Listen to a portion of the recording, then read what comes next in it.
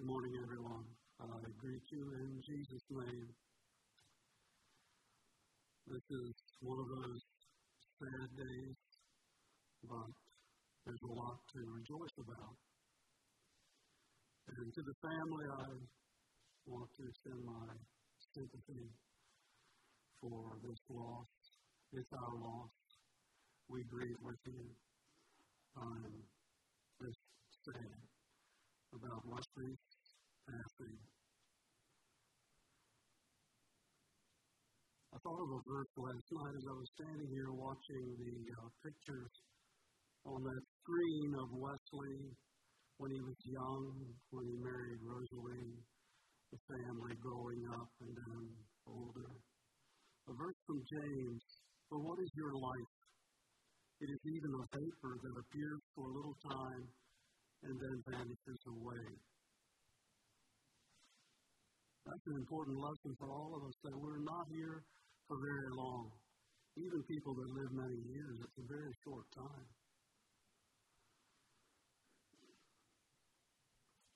I also thought of another verse that's a little brighter. "Precious in the sight of the Lord is the death of his saints." Vanish away like a vapor doesn't mean being overlooked by God or forgotten by God. This verse assures us of God's interest and love and care through life, through death, and into his presence. Brother Wesley has experienced that. So this morning we've been remembering and honoring this man, Wesley Glick. And I enjoyed those memories very much. Wesley certainly was unique, a one-of-a-kind type of person. He was a fixture in this community ever since I moved here with my parents when I was 3 years old. I remember Wesley and Rosalie's wedding down there at the chapel and the reception in her parents' place just up the hill. And I saw their children growing up. And now there are grandchildren and great-grandchildren. For some of them, they've lost a second grandfather in less than 2 months.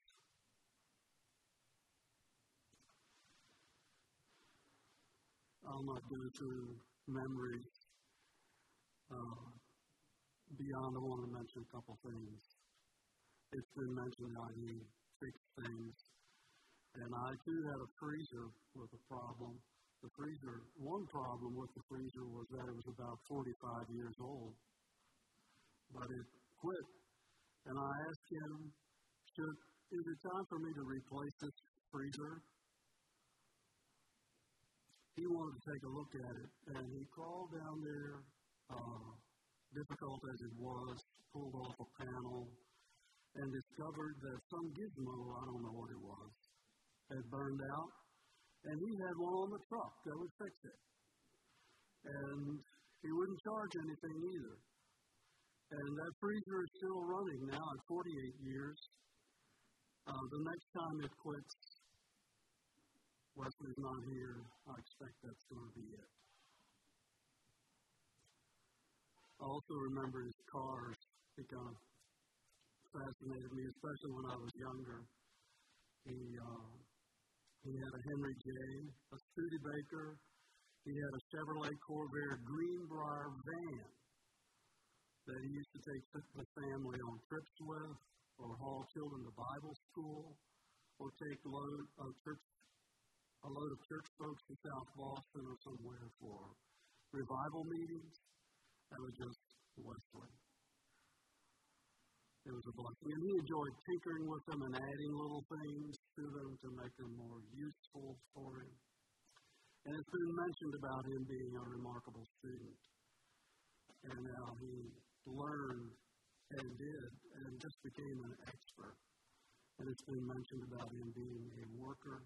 Stooped over in these later years, especially, I thought about this. Stooped over as he was and having back pain more, but still working and still going steady. He'd call me once in a while in the evening with a question about something like is there a church, a Mennonite church in this community where he's going to be traveling through? And then he'd talk about his day. And like he'd make a run to Harrisonburg in the morning to fix an electric wheelchair for someone. Then to Roanoke to fix a stove in a restaurant. And then somewhere else to troubleshoot a stair lift. And I don't know how he did it, but he just kept going. And I'll also especially remember him as a generous and compassionate person. He was easily touched and easily moved to tears by people's needs, and he wanted to help them. And very, very hospitable, always having people over for Sunday dinners. And he and Rosalie brought his sister Esther to church and took her home afterwards. And the last time that he dropped Esther off after a service, he said to her, "Sometime I'll stand straight again." Now he's straight again. Most importantly, he's with the Lord. We knew he was very sick, but we thought he was recovering. He routed. We thought he was recovering. And then that sudden turn for the worse and steep decline is just very disappointing, heartbreaking. We'll miss him here buzzing through church on Sunday mornings on that electric wheelchair sitting back there. So we're in mourning here this morning, but there is much to be thankful for and to be happy about as Christians. Today, I want us also to remember another man, the God-man, Jesus Christ. And knowing him gives us a bright and very different perspective about Brother Wesley's passing and this funeral setting. I appreciate very much the words that Tim shared in his testimony. Because of Jesus, it is possible in grief and loss to have a great and settled hope. For God so loved the world that he gave his only begotten Son, that whosoever believeth in him should not perish but have everlasting life. For God so loved the world. And a messy world it was that he came into. A sin-sick, spiritually blind, physically suffering and dying world it was. Crippled by the fall and oppressed by the devil. It was full of grief and pain and conflict and commotion. And Jesus saw it. He walked through the countryside, through the villages and towns. He stood on the porches of the temple. He saw the crowd like lost and malnourished sheep, they seemed to him, without a shepherd. And Jesus didn't come as a tourist, a visitor interested in the sights and the culture of this land where he lived. He wasn't there as a reporter, jotting notes to write articles about his observations to post in a blog somewhere. He wasn't a bystander. Jesus came as a servant to these people, as the Good Shepherd. He had great compassion for people. He wept for them. He prayed for them. He was moved to act, to be involved and reach out. He touched lepers and made them whole. He touched blind eyes and gave them sight. The deaf were made to hear. Cripples walked. He fed hungry crowds. He delivered people of demons, even raised people to life. How many people did Jesus heal? I don't know. I don't know if we can know here, but there were multitudes, many more than were recorded. In Matthew 4, it says that his fame spread throughout Syria, and they brought all the sick people, and he healed them all. In Matthew 8, it says they brought many, and he healed all the sick. In Matthew 12, multitudes followed him, and he healed them all. Many, many people physically healed by Jesus. But Jesus also touched the souls of people, teaching them spiritual truths, sharing the words of life, touching and moving their hearts and calling them to God and to repentance from their sins. And to as many as received him, John wrote, to them he gave the right to become children of God, to those who believe in his name. Those who received, who repented and believed in Jesus as their Redeemer, they became God's children. And people rejoiced and glorified God when they were healed. You see that at different times. They glorified God. And others looking on glorified God. But even more precious was to be cleansed of their sins, to experience the healing of their souls. The man with the palsy heard Jesus say, "Be of good cheer. Thy sins be forgiven thee." To the sinful woman in proud Simon's house who anointed Jesus' feet with an expensive ointment and her tears, Jesus said, "Thy sins are forgiven you. Your faith has saved you. Go in peace." To the woman caught in adultery, "Neither do I condemn thee. Go and sin no more." To a remorseful tax collector, "Today salvation has come to this house." To a repentant thief hanging on a cross beside him, Jesus said, "Today you will be with me in paradise." What sweeter words could a sinner hear? How blessed were these people, these multitudes who were touched by Jesus in some way. When I was a young Christian, I sometimes thought that my faith might be stronger if I had lived when Jesus was here on the earth. That somehow it would be easier to believe and trust him and to be a better Christian if I had actually witnessed his ministry and his work and knew him as a real flesh and blood person. A little like Thomas, who said he needed to touch the wounds in Jesus' hands and side. I've heard of others who have had such thoughts too. But were those people in Jesus' day loved any more than we are? Were they cared for, cared about more than we are? It's been a couple thousand years since Jesus was on the earth. But if you think about it, most of the people living during Jesus' time on earth didn't see him either.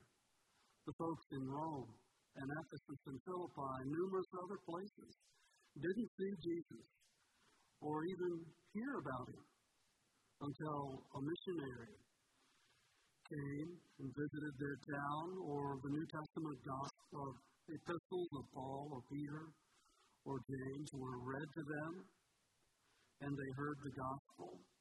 For God so loved the world that he gave his only begotten Son, that whosoever believeth in him should not perish, but have everlasting life.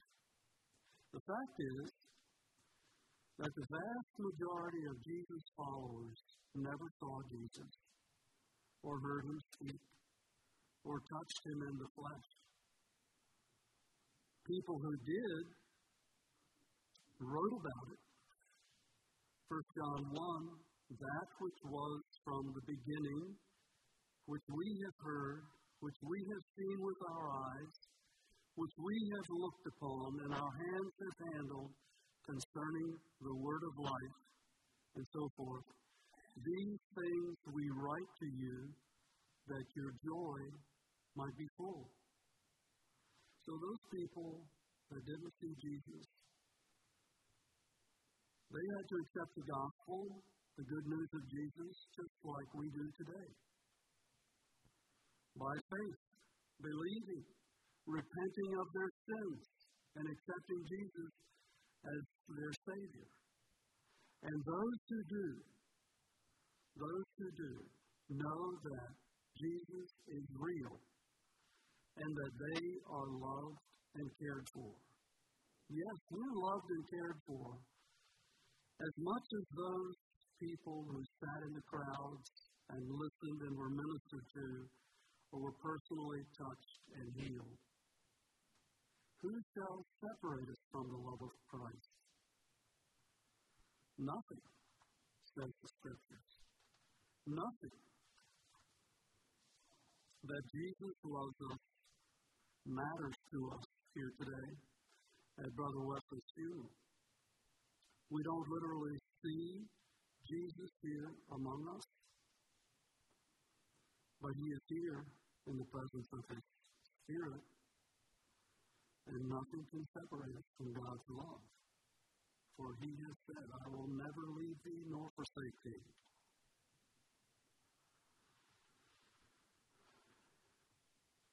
When Jesus was here on the earth, He accomplished two great things. One is, He demonstrated the love of the incarnate God in action on earth with His people. Emmanuel, God with us.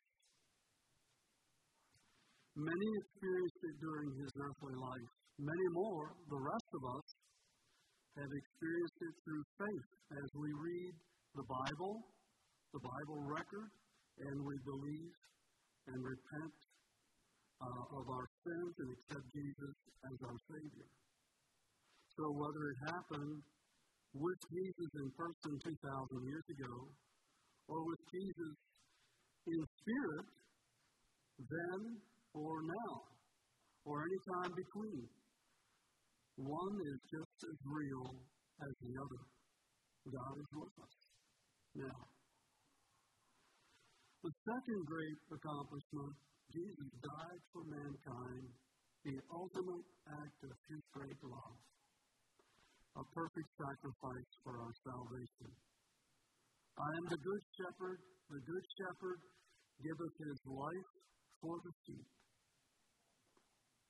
His death and resurrection was the blow that defeated Satan, God's most fierce and determined foe. The prophetic heel that crushed the serpent's head. All during Christ's ministry, He was waging a spiritual battle against the effects of the fall and the forces of evil and the devil's deceptions. Remember, Satan tried to tempt Jesus in the wilderness. He tried to slow and stop the widening influence and power of Jesus' ministry through the opposition of hateful men. But Jesus, through His death and resurrection, won a great victory, breaking chains and setting sin's captives free. And because of that victory, God's redeemed children have a hope. They have a hope that's been sung about, spoken of here this morning. And Jesus could say, let not your heart be troubled. You believe in God, believe also in me. In my Father's house are many mansions. If I go and prepare a place for you. It's a living Jesus, a resurrected Jesus, that is preparing that place. That where I am, there you may be also. And He'll be there to welcome us there. in 1 Peter, "Blessed be the God and Father of our Lord Jesus Christ, who according to his abundant mercy hath begotten us again to a living hope through the resurrection of Jesus Christ from the dead, to an inheritance incorruptible and undefiled, and that does not fade away, reserved in heaven for you, who are kept by the power of God through faith for salvation, ready to be revealed in the last time." Those words affect our funeral. This funeral here this morning. And it comforts us in our grief. The day that Wesley died, there was a family conference call with the doctor. And the doctor was very frank. Wesley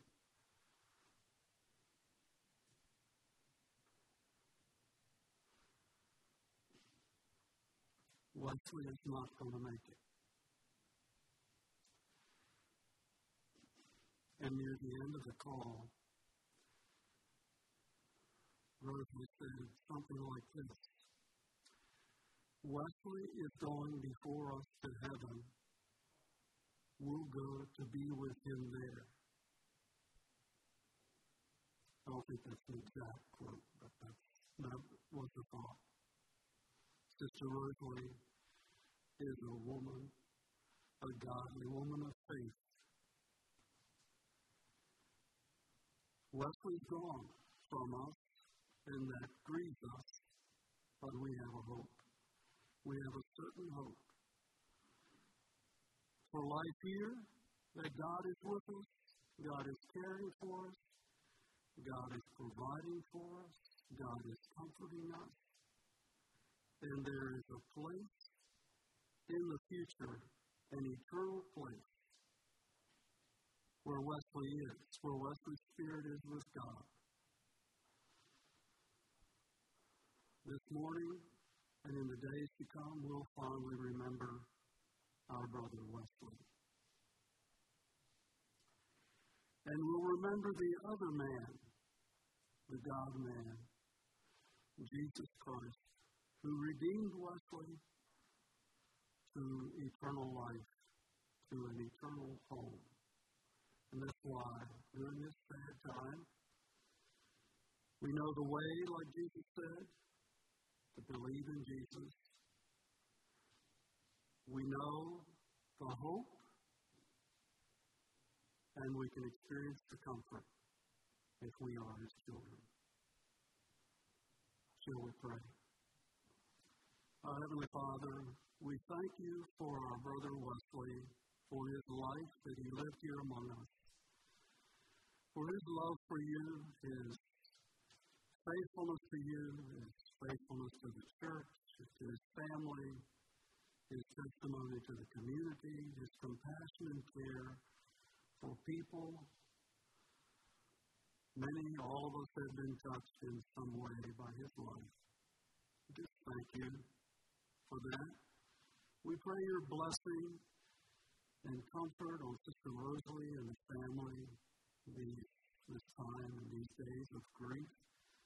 Adjusting to this loss, be very near to them and meet their needs.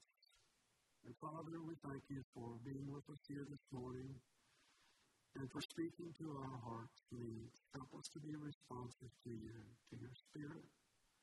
We thank you for a great eternal hope through our blessed Lord and Savior, Jesus Christ.